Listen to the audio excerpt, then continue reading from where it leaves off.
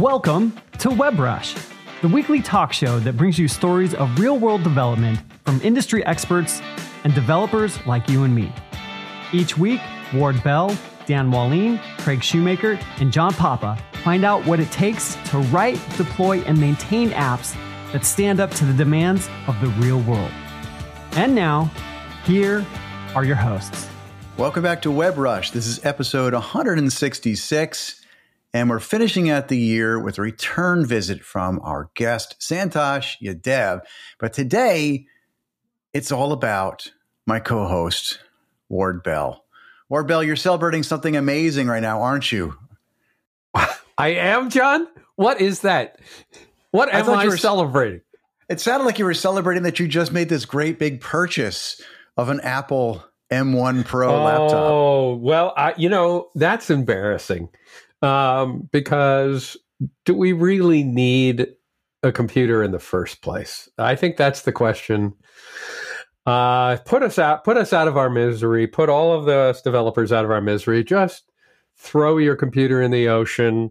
Let's go back to paper and pencil, and life will be glorious. Or maybe not. Okay, so yes, I am upgrading from my MacBook Pro Intel version to the M1 MacBook Pro, and it's a heck of a lot of money, John. It really is. It's an absurd amount of money, and we're in the fortunate position to be able to do the upgrade. But I assume you took advantage of the trade-in that they had with Apple. I did, and they give you quite a lot of value if you have a previous machine that was, functioning perfectly well. I've always found their trade-ins to be pretty good. I mean, their trade-ins they're remarkable. Too bad. And I don't have to go on eBay or do any of that stuff. And but the thing is, I just got tired of the pinwheels on Chrome and the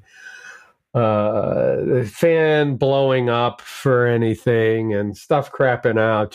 And I am very hopeful that will not happen to me when my 2021 MacBook M1 arrives sometime later this decade. Yeah, it does sound like they're way on back order. So I'm kind of foreshadowing here. Hopefully, you'll have that MacBook sometime in the next couple of months. It would be nice.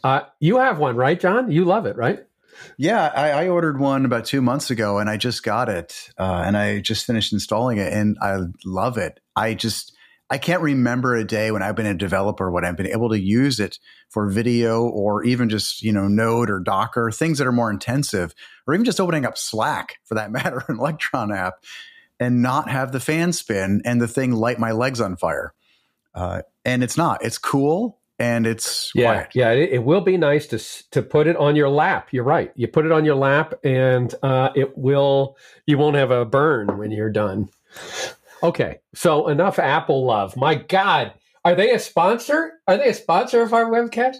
Is Apple a sponsor? Well, they should be. Let's get our guest in here. Speaking of today's guest, today's guest has quite a few accomplishments out there, and he's done quite a bit since our last conversation. So, Santosh, welcome back to the show. Thank you, John. Thanks for. Let me tell a little bit about you to our audience. So, Santosh is a GDE for Angular. That's a Google developer expert. He's a GitHub star and an Auth0 ambassador, and he loves contributing to Angular and NGRX. He works as a software consultant and writes for indepth.dev. He's also the author of NGX Builders Package and part of the Nest.js add-ons core team. And he runs Tech Talks with Santosh Talk Show, where he invites the industry experts to discuss different technologies. One thing you'll find in common throughout a lot of what I just read about Santosh is he contributes a lot on GitHub. Like a lot. And I think that's what a GitHub star, that's kind of where that came from. So tell us, what is a GitHub star, Santosh? Actually, it's a program by GitHub. So it was launched back in March 2020. I remember the day. So I remember the month. Sorry. So it was a program to actually recognize the developers who are contributing to open source, teaching the community. So I was fortunate enough to become the first one from India. That's impressive. And is it for contributions that you do, or for teaching, or for like how do you become a GitHub star? So it's a like community can nominate you. So that if you go to stars.github.com, you will find a link where you can also nominate anyone. The only thing is Microsoft employees are not eligible. So so anyone from the community can actually go ahead and nominate you based on your contributions. And once like you have like enough nominations, they will send you a link where you can actually go ahead and submit your profile. And then it takes like 1 month to 3 months. I've seen people waiting for even 6 months, 7 months, because we had the program had so many nominations in last year. So it was delayed by 7 to 8 months as well. And once it is shortlisted and approved, you become a GitHub star. So I think there are close to 90 right now. And the good thing about this program is after 3 years, you cannot be GitHub star, but you'll be part of alumni. So after 3 years, yeah. So you can be just GitHub star for 3 years, and then you become part of their alumni, and then that's it. That's pretty cool. And looking at these programs, like I'm definitely very impressed with a lot of the contributions that you've made throughout your bio. And I followed you on Twitter and other social media for a while. As Ward and I and the other co-hosts of the show were talking for a bit behind the scenes about, we think it's time to talk to people again about what it's like to create your first contributions on GitHub and how it is to get into open source. Does anybody remember that? It's the things that we forget because we've been doing it so long, but there's so many new people coming into this world, in this industry. We thought, who better to talk to everybody about and advise everybody than you? So tell us, what is it like? Like what kind of advice do you have for people coming in to create their contributions these days? So recently, I've seen a lot of young students are actually contributing to open source a lot, especially from India. I'm really proud of it. I have seen some of the students who are still in final year, and they are contributing to Webpack. One of these students I know, he's a maintainer for Webpack and ESLint as well. So they are just doing amazing thing. Whenever I see them, I just feel like, oh my God, what I was doing at their age, I was doing nothing. But I can see a lot of, you can say open source advocates are putting a lot of time and effort to teach the community that how you can start contributing to open source, and it is paying off. I can see, you also know the data from the GitHub last year, right? So India was one of the country with most number of contributions. And the numbers are still growing. So that's the amazing thing. Everyone doing great job teaching the community, and those students are actually now they have taken the interest in teaching as well. So I've seen them also teaching other students how you can contribute to open source and how you can become part of any open source project as well. Now, why would somebody want to make a contribution to GitHub? Like tell us about this. Like what drives people to do that? If somebody out there is thinking about, why would I want to do that? Or I work at a company and I'm a developer, I'm a technologist, I'm a manager, whatever these different roles are out there. People who aren't contributing, some of them aren't contributing for various reasons, but why would you recommend that they should get involved in that? So it pays in a different way. So for example, for me, the motivation was not anything. The motivation was to just give back to the community, because when I started contributing to open source, I had already, I was earning enough money, so money was not a problem. But I have seen a lot of young students, they are making contribution to open source so they can get internship. There are a lot of internship opportunities you can get by contributing to open source. It's not like older days where you have to complete your engineering and then look for a job. I have seen students who just passed out of the college, and because they have already made so many contributions to open source, they even got placed. They got even jobs because the internship they have done, the work they have done, they now I've seen in past few years, a lot of students are actually contributing via GSOC, Google's Summer of Code. And the good thing about GSOC is it's now open for everyone. So even you are a developer, you can still go ahead and apply for GSOC next year. It will open in 2022. apart from money, I mean, I have seen people doing it for money as well, right? I mean, you can, of course, make a career out of it, though not not a lot of developers are successful in doing that, but yeah, some are there who are actually doing making enough money to like contribute full time to the open source projects they do. And I think the other one is to grow your career as well. Because when I started contributing, my whole motivation was to give back to the community, but of course it was to learn as well. Because at job, sometimes we get stuck. I mean, we won't be using, let's say, even if I'm using Angular, I won't be using everything in Angular, and that's where it feels like, oh, now you're stuck. What should I do? So that's where I started contributing to open source to learn more. So I get to know about the new APIs which are available, how you can actually make something, make tools out of it. So those are the things, yeah. Hey, John, I have this great idea for a mobile app. I want to use native features like the camera, photo gallery, and geolocation, but I just don't have the time to learn a new language like Swift. Yeah, but you do know JavaScript and web tech like React, Angular, and Vue, right? I do, but how does that help me? Well, if you use the Ionic framework, you can use your JavaScript skills and you get fully styled iOS and Android mobile components. Plus, it uses a capacitor to talk to all the native device platforms. So if I use Ionic and Capacitor, I don't have to learn a new language. My JavaScript skills give me what I need to build a cross-platform app. Absolutely. And you can check it out at ionic.link/webrush. I'll do it. So Santosh, that's great. You mentioned something I hadn't heard of before called the Google Summer of Code. Can you describe a little bit about what that is? So Google Summer of Code is the annual program from Google itself. So it's like if you have an open source project, I mean, so you can actually become part of Google Summer of Code. And earlier it used to be only for students.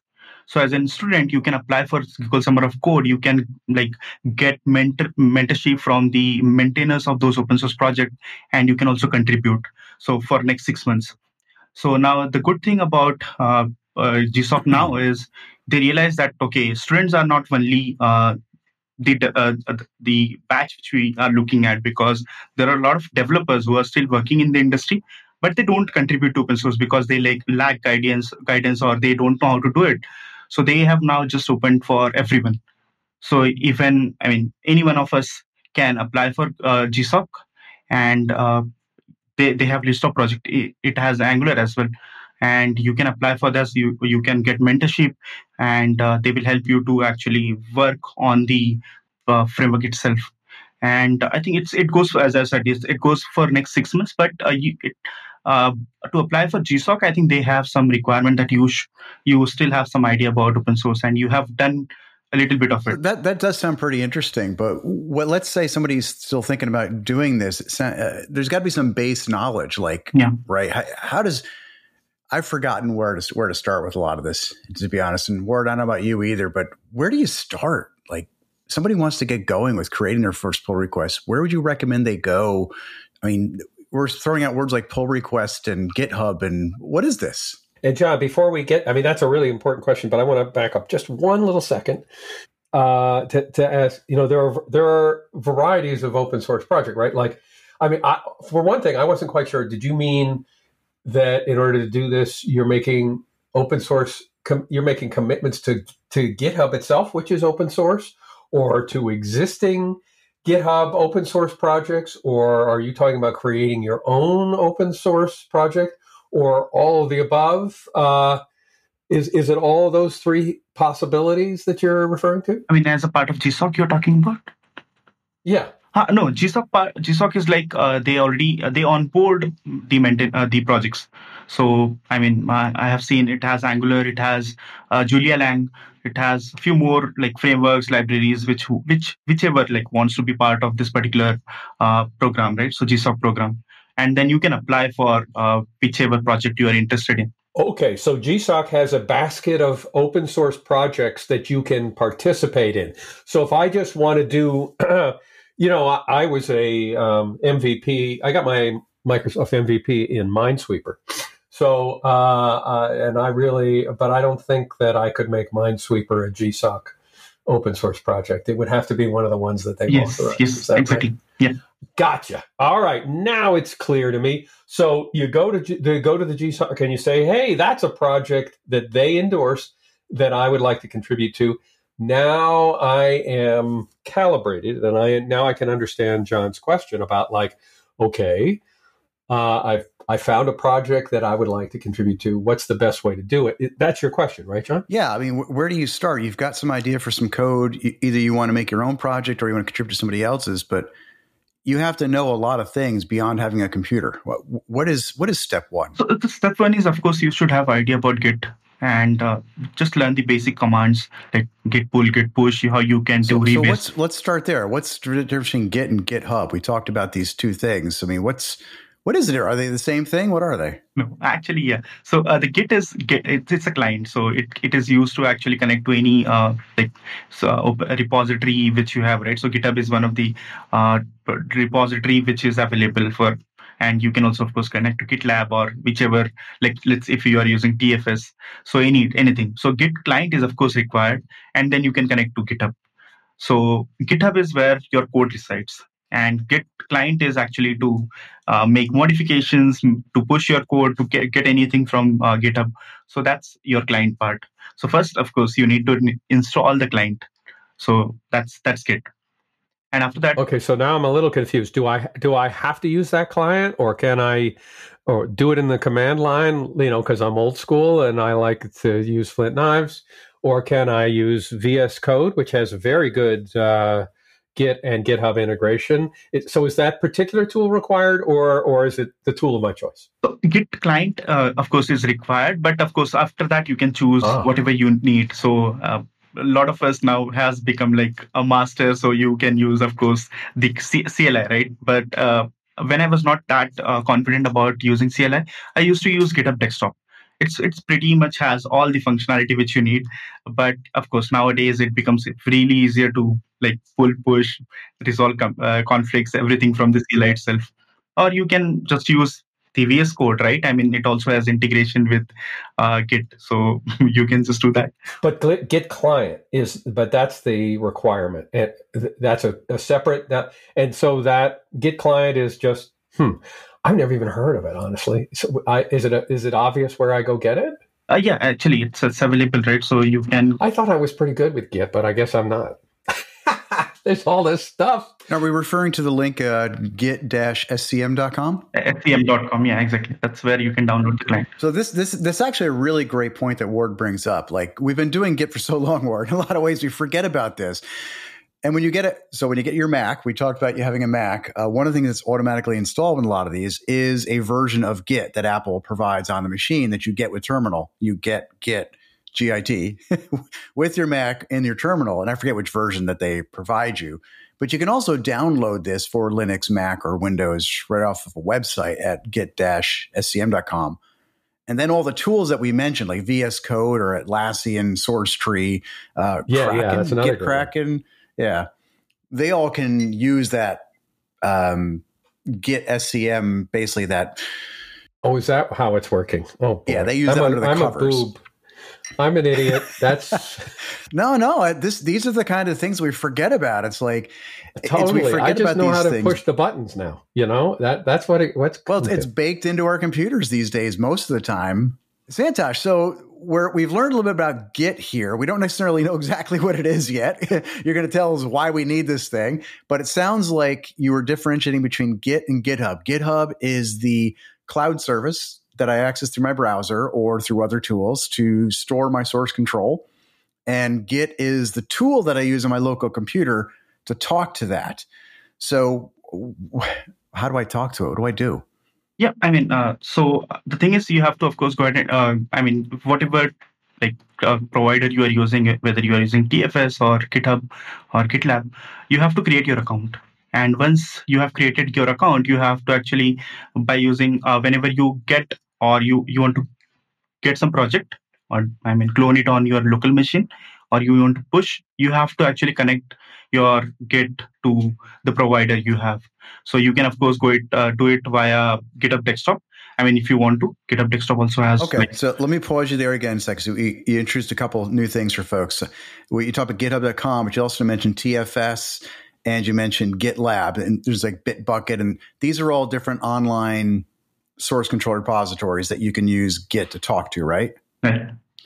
Okay, and then you mentioned using doing things like cloning or pushing or pulling or shoving or jamming, or you mentioned some other words. What do those things mean? I mean, so I mentioned clone and push. So clone is basically getting the code from one of the providers.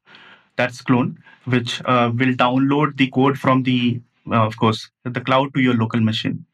And pushing your code means, I mean, sending whatever changes or whatever code you have available on your local machine back to the cloud.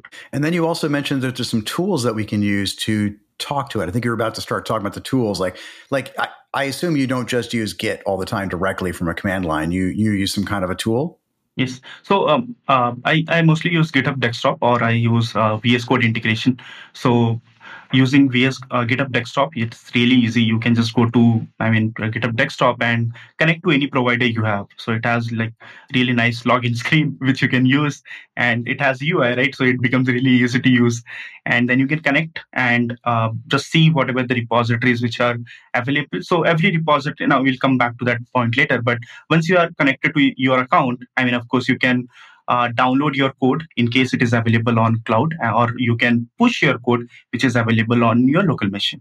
So do it via GitHub Desktop, or you do it via VS Code, or just use Git in case you're really comfortable with it. So GitHub Desktop and VS Code are like a visual graphical UI, a GUI for using Git commands, whereas the terminal is a place you can just type in command line if you don't want to, and they're probably faster that way. So basically, I'm assuming VS Code and GitHub Desktop are just two different kinds of GUIs that you use that are abstractions over the CLI. Exactly. I think that's a pretty good starting point for all this, but let's go a little practical. Let's say I'm looking at Ward Bell's favorite repository, Breeze.js, up on his Idea Blade GitHub.com account. Which for some reason is not in the GSOC program. No, it's not. I know. But if I go there, let's say I notice something simple. I'm going to kind of give away the farm for a second. Say one of the best things to start with your first contribution is you notice a misspelling in a README or in documentation somewhere. Go to that repository and fix it. Let's say I notice that up on github.com/breeze, which I'm assuming is the correct URL. I'll put that into our show notes. And that's one of Ward's company's repositories. Let's say I notice misspelling in his README file there. Like, what would the steps be for me to say, I want to make my first contribution and fix the misspelling? Yeah. So in case, of course, the documentation is one of the things which I always suggest new developers to start with. And once you find something like this, right, so where you have some spelling mistake and you want to open your first pull request, let me tell you, over the years, just GitHub is actually making it really easy to make sure that developers are able to contribute to open source without facing much of the issues. For example, when I started back in 2019, I had to do everything on command line and all those things. But I'll come to that point, how it has become easy. Just let's start with this, right? So once you find... because you just told us we needed to install Git and we've got to use terminal and I've got to, but maybe we don't have to. But yeah, keep going. So first thing is, of course, you have to fork the repository. You can just click on fork button. What's a fork? Yeah, so it creates a copy of the original code base, and the copy will be available as part of now your user account, where you can make changes and push the code. So now there are multiple ways to make the changes. Of course, you can clone the code on your local machine, make the changes, push the code back. That's, of course, a little bit complicated process, but let me tell you the easier way, right? So GitHub has... I'm going to pause again real quick. Forking it is copying it. So you copy Breeze to your repo, Santosh's repository, and you said a repo is a what? Oh, you're going there, are you, John? Well, we're going to... It's funny, it's like... I remember going to Docker when it first came out and reading the explanation on their main webpage about what a Docker container was. Oh, yeah. Container this, container that. Docker container lets you create containers that contain containers that containerize your Docker container, whatever it was. It was absolutely insane. And this was years ago. So if we're going to talk about these things, I think we should at least mention, like, what exactly is a repository? If I'm forking a repository, what does that mean? So it's it's a workspace, right? So if you have to, if you have to define repository, it's a workspace where you can put your code. So that's possible that you can push your documentation, you can push your code base, everything into a single workspace. Now you have that copy of workspace available under your own username. So that's a fork, which is available now. Awesome. And then once you fork the repository, you mentioned you could clone it. So if I've already forked it and you said it was a copy, clone sounds like copy. What's a clone mean? So clone is getting that copy on your local machine. So that is cloning process. Now you have code available on cloud, but you of course need to download on your local machine to run it and test it. So that's where clone comes into the picture.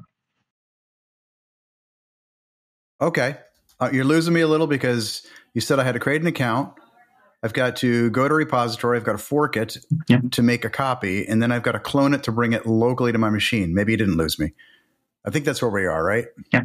So, John, one of the things I like about AG Grid, which is a data grid component for the kind of complex grid scenarios that we encounter all the time in enterprise apps. One of the things I really like about it is that it works for a variety of frameworks, Angular, React, Vue, or just vanilla JS. Does that ring a bell for you? Oh, it really does. There's all these different companies that I work with where they have no choice but to use a lot of these different tools because they have different teams working on them. So being able to port their code or share that code and that technical investment they have is really important to them. Yeah, well, it's important to us, ideally, we're a consulting company, and, we never know what our client's going to want to use, Angular, React, or Vue, but they're all going to need a grid, and it's great to be able to reach for the one grid that works everywhere, AG Grid. You know, at any size company, too, because you could have these teams that maybe they only use one framework, but eventually they're going to switch to another one and be able to take that investment again and reuse it is really nice. So if a multi-framework data grid makes sense to you, please go check out AG Grid at ag-grid.com. Okay, so we're about to do this to Breeze, which is Breeze.js, Ward's favorite repository up there. And I've got a misspelling in the README file. Once I've forked it and cloned it, how do I fix it? Yeah. So now you can open, once code is available on your local machine, you can open it in whatever editor you like. For let's say example, VS Code, right? And you can there are multiple ways. Either you can just make the changes into that particular branch, because whenever you clone, by default, you get the default branch which is available. So now it can differ because a lot of projects used to use master as their main branch. Now new projects have actually moved to main. So just check whichever branch is available. Now it's up to you whether you want to actually go ahead and make changes into that branch because you anyways have a copy. Or you can, in case you are looking to work on the same project for a longer period of time, what I generally suggest is create branches. So in VS Code, you can just go ahead and click on the bottom tab where you can see the branch name, master or main, and you can create a new branch and then make the changes, push the code, and after that, you have to open a pull request. Now, pull request is a process where now the changes you have made, you want that code to be merged back to the original code base. So that's pull request, which will be opened. And in case you are using GitLab, that's called merge request, MR. So those both terms are same, but in GitHub, we call it as PR, and in GitLab, we call it as MR. So Santosh, I want to mention something that I'm sure you're familiar with, and I've talked about with Ward in the past as well. With GitHub, there's a thing called github.dev, where if I just go to a web page, like I go to Ward's Breeze.js page, let me go there right now, Ward, why not? And all I do inside my browser is I hit the period key or the dot key. It automatically flips me over and she says, setting up your web editor. And it opens up what looks like VS Code inside my browser tab. And the URL's changed. So instead of being github.com/breeze/breeze.js, and now it says github.dev/breeze/breeze.js. And I can actually open up the README file right here and I can type in Ward loves bacon at the bottom of the file. What is this thing? And I didn't have to install anything locally. I didn't have to clone. I didn't have to fork. I didn't have to spoon or knife. Yeah. What is this? So as I said, right, I'll talk about the easiest part later on. So the GitHub has actually GitHub came up with something called Codespaces last year, and now it has become really easy to actually do any spelling changes, right? So you don't have to follow all the process, clone, fork, and everything. You can just click dot, and it will just run like server on the cloud for you, and you can make the changes and just open the pull request. That's it. So no installations, nothing local. No, nothing all. required. Can I use a Chromebook? Can I use my iPhone? It works on browser, right? So you can do it anywhere. Well, actually, iPhone, I don't know. I think you could do that as long as you could hook up some way to use the keyboard with it, right? Like you just have to have a keyboard. Yeah, actually. Yeah. It's pretty I've done darn it on my clumsy. iPad. Have you tried that, Ward? I sense that you may have tried this on your phone. I have, it's not the. It's really not the form factor of choice for that kind of thing.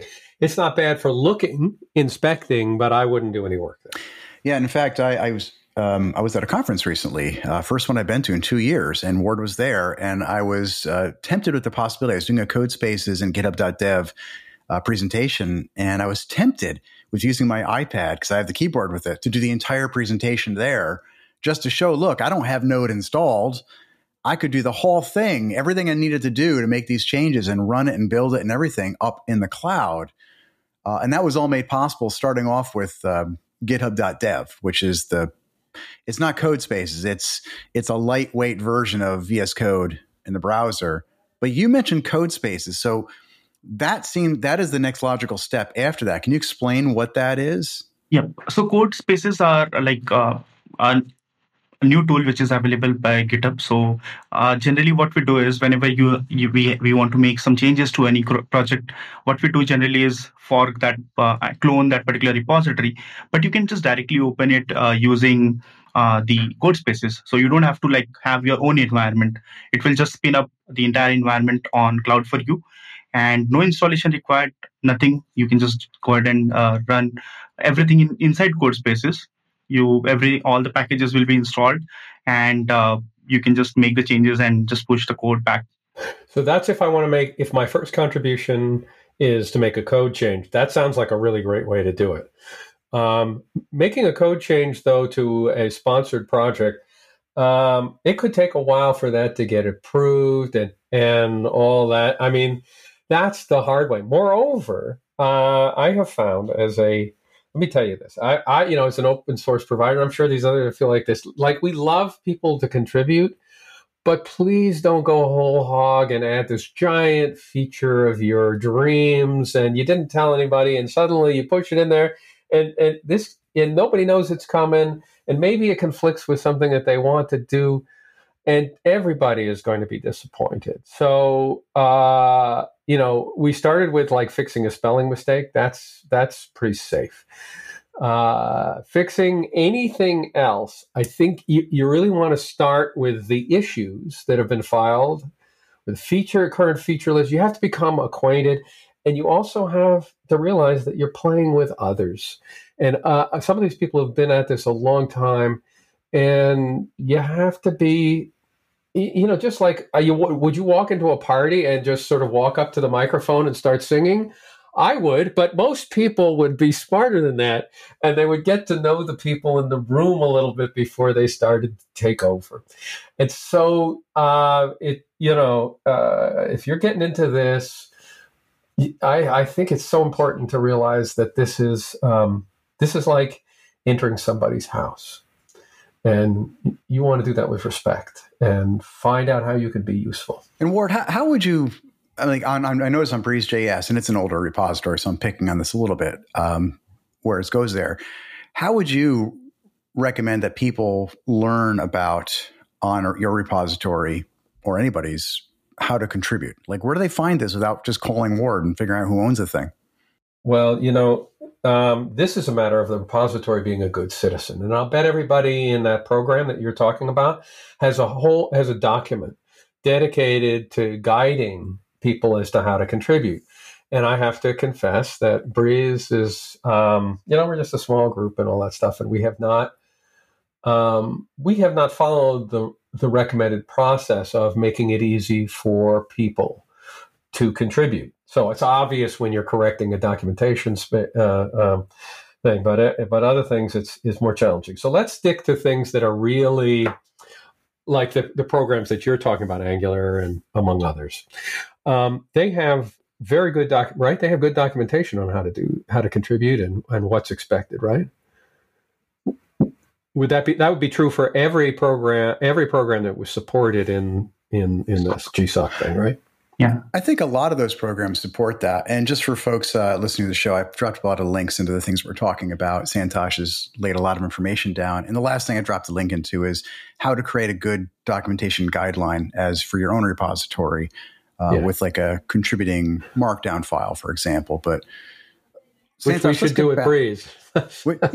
we should all have it. Even if you don't want contributions, which some projects, it's okay to say, I don't want contributions. But having that file at least tells people, look, this is my thing. And, I don't really... go away. But Santosh, when you're making these contributions, like let's say we were to continue in that row with the Breeze when we were going to do a README file change. You walked us through what we do locally. But what if we use that github.dev option where we hit the period? How would we make the spelling change there and then give it back to Ward's company without giving away the words here? Yeah, so it opens a web editor, right? So you can actually go ahead and make the changes and What's nice is we can actually do this live as we're going through it because it's that fast, which is cool. There's no installation. You just need a internet connection. Yeah. Now, so I just added, like, let's say you went to this web editor. Now you made some changes, and you have to, of course, go ahead and save it. And it's like, in case you have used VS Code, it's same, right? So as John mentioned, it's like the web version of your lightweight version of your VS Code, which is available, and you get the Git panel on the left side where you will see how many files you have changed. And you can just go ahead and enter the commit message, whichever you want to. Everything from the editor itself. You don't have to go ahead and write any command. You can just go ahead and see how many files you have changed. Enter the message. Let's say I just did it. So I just made some changes to one file and did a commit. Now it says, now you are trying to make changes to project. You don't have write access. Do you want to fork this repository? So it tells you that you don't have access to Ward's Breeze repo, so you can't just start editing its stuff, right? So it's telling you, hey, hold on. Yeah. It is now you can create a fork, and it gives you it opens a pop-up and says whatever branch you want to give. So it will create now the same fork which we mentioned that you can click on fork button. You can just do it from here. So you can just give whatever branch name you want to give, and that's it. So you have your fork available. Now you have to just switch back to fork. In case you are already in fork, you will not get this message. You can just start editing and push your code. That's absolutely fine. But in case you go to a new repository where you don't have access, it will prompt you. The good thing is it will prompt you, so you don't have to worry about it. So right online, I can make this change. I added some white space, for example, to his README file. I can then commit those changes. Commit is exactly what it sounds like. It's a save. And I use the tool online to press the commit button. It shows me right here. And then it says, hey, you don't have rights. Would you like to fork it? Which you taught us is a copy. So it's going to create a copy of Breeze under my GitHub account, under John Papa. And then at that point, the tool is going to prompt me and say, would you like to make, and here's the big word I didn't understand when I first got into Git, pull request. Would you like to make a pull request? Which, okay, at this point, all I know is I've got the main repository, which is Breeze, which is Ward's company. I don't work for them. I don't have access to that. And then I have my repository, a copy of Breeze under John Papa /Breeze.js. And now it's telling me I've got these two copies. I want to kind of merge my copy into theirs, but it's not saying merge or save or submit. It's saying make a pull request. I don't want to pull anything. What is this? Yeah, I mean, you are not pulling anything, but the term is really confusing. So it's like the parent repository, right? The main repository where you are going to merge push your code. It will be pulling your code, right? So because once you merge back the changes, it's like that main project which we have, it will be pulling the code from your branch. That's I think that's how this is named as pull request, if I'm not wrong. Okay, so if I hear you correct, would it be fair to say that the main repository, in this case, Ward's Breeze.js repository, I'm requesting that it pull my changes into its repository? Okay, that's what a pull request is. Gotcha. I mean, some of these terms, it's funny. We just start calling things what they are. It's like, hey, Ward, would you like to make a Xerox of that? Or remember we used to call copies Xerox? You forget the meaning of the word sometimes. You use them so long.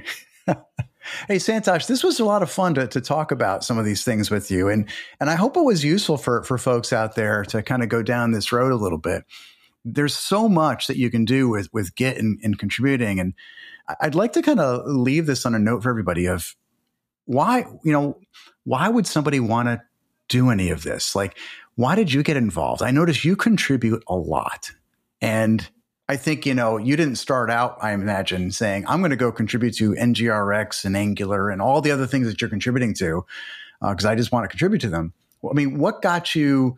It seems like you got the bug, meaning you got really excited about it and kept on going. What got you excited about this, and what would you leave our audience with? Yeah, actually, so it's really long story, I would say. So it was back in 2017 when I started teaching Angular.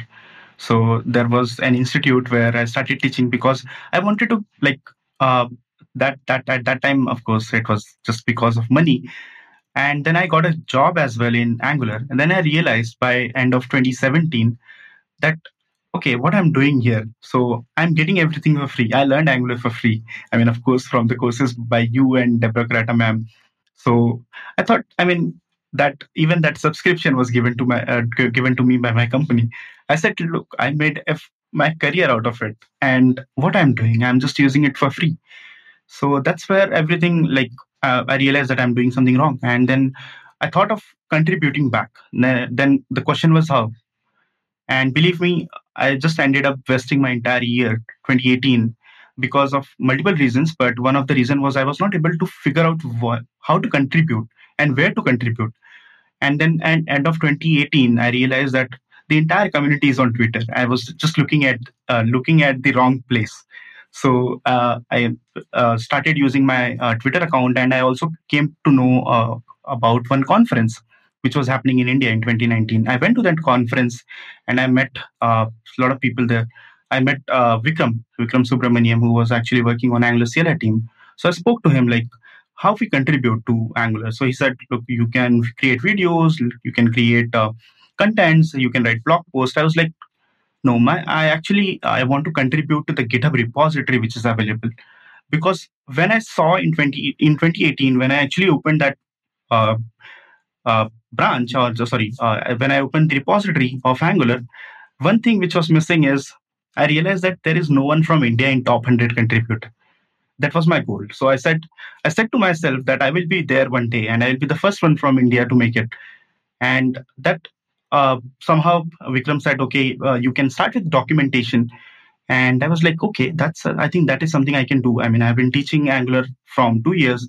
I know a few things, and I know few things can be improved because I used to read Angular documentation a lot. So I said, okay. And then I went home and I started looking for issues. I couldn't find any.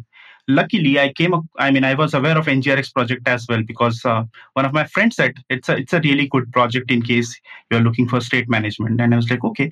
I went to that repository, and one thing I was exploring just in my project was schematics, Angular schematics.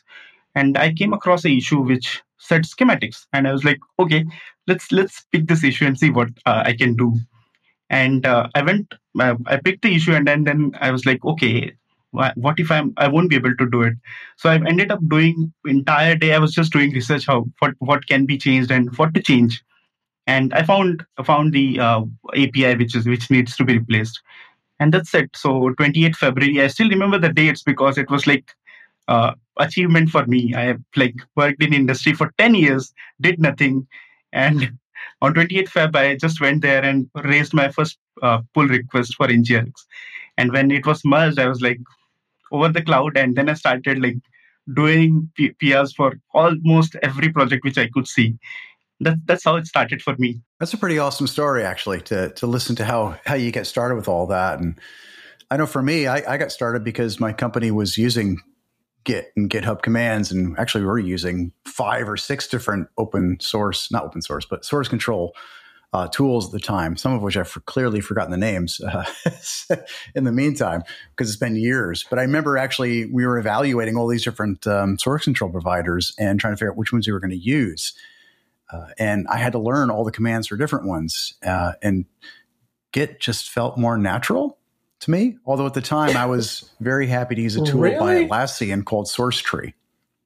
So SourceTree is what made it really nice for me, is that visualization of what's actually happening under the covers. Because I don't know what a pull, a clone, a fork, and a spoon and a knife are. I mean, who made up these names? Somebody at Git made up these names, and they made sense, I'm sure, at a time, but not to me. So yeah, I would say that it is the least intuitive lexicon I've ever run across in a piece of software that I regularly use. It simply was better and more powerful than all the other source control. And once you get your arms around it, it also feels safer. Like at this point, I feel like I'm not really at risk of breaking anything. I can get back to wherever I was, no matter what I did. But to get to that point, that was not easy. I say I kind of liken what you're saying to, we've talked about and kind of joked about RxJS in the past, Ward, on the show, but how we all use it. But there's probably, I'm making up a number, 5 to 10 commands in RxJS you actually really need to live by and know to use the tool, not the 100 and some that exist in the API. I kind of feel like that with Git as well. Like, if you know some of the things that Santosh mentioned. Yeah, I would say Git is actually harder than RxJS, but it's more useful. So yes, but you don't need to know every command with Git either. You know what a repository is, know what cloning is, know what committing and pulling and pushing are. I think, we didn't mention pushing, Santosh. You want to explain quickly what a push is? Yeah. So once you have made the changes to the code base, what you can do is you can provide a commit message. So make sure that you have explainable commit message, which you can commit saves your changes. Yeah, your changes. You are explaining the changes what you have made. That's commit message, and you can again do it via whatever tool you like. You can do it via Git command, or you can just use GitHub Desktop or VS Code, and then you have to send your code back to the cloud. That's pushing your code. That command actually makes sense to me. Like commit and push made sense to me. The pull request word was weird for me when I was looking at it. And when you get into the things like, and we're not going to get into it here, like rebasing and stuff like that, it's like... and squashing and all that. Yeah, all that good stuff. Yeah, and reordering, that's where it gets fun. Maybe on a future episode, we can kind of get into some of these more advanced Git commands and kind of what they can do. And some of them aren't really that advanced. It's just, I think there's a mystical aura around what some of them actually do. And until you learn them, they become kind of like, what is this? But really, I do think you're right. Like commit, push, pull, clone. I think those are the ones that you really need to know to be able to kind of function with Git commands. Would you agree, Santosh? Yes, exactly. Santosh, thank you so much for bringing all this to our attention, to our audience as well. I think it's fun to kind of go down this road, and it's been fun for me at least, because I'm getting to remember all the things that I did a while ago with these tools. And I actually had never installed the GitHub desktop client until just now. So I'm going to go give that a try. Really? So today, I haven't done that. Yeah. I'd heard of it. But I use VS Code or the terminal. Actually. So I'm like, I'm going to go give that a try and see what that's all about. But give it a shot if you want to do it. I rely on Siri to do all my Git commands. You laugh, but that's a thing. You can do that. Is it really a thing? Yeah, you can connect Siri to actually run your commands. Oh my gosh. Well, hey, thank you so much for coming on the show today, Santosh. And I want to thank all of you for listening to us for so many episodes of WebRush, the podcast, and in so many incarnations, because we used to be called Real Talk JavaScript as well. We've expanded into other web topics too. And thank you to all of our sponsors for keeping us on the air. Today, especially IdeaBlade for letting us take advantage of using Breeze.js as the main repository. Ward, thank you.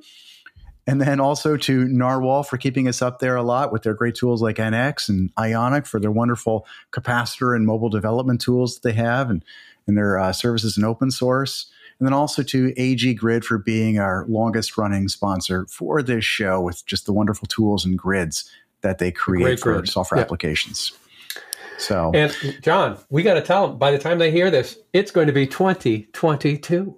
It will be 2022. So happy New Year, everyone. Yes, and I hope you all have a much, much improved year over the previous year. No matter how good your 2021 was or poor, I hope your 2022 is even better. Thank you all for listening to yet another week of this Web Rush, and you'll hear from us every Thursday morning. See you next time.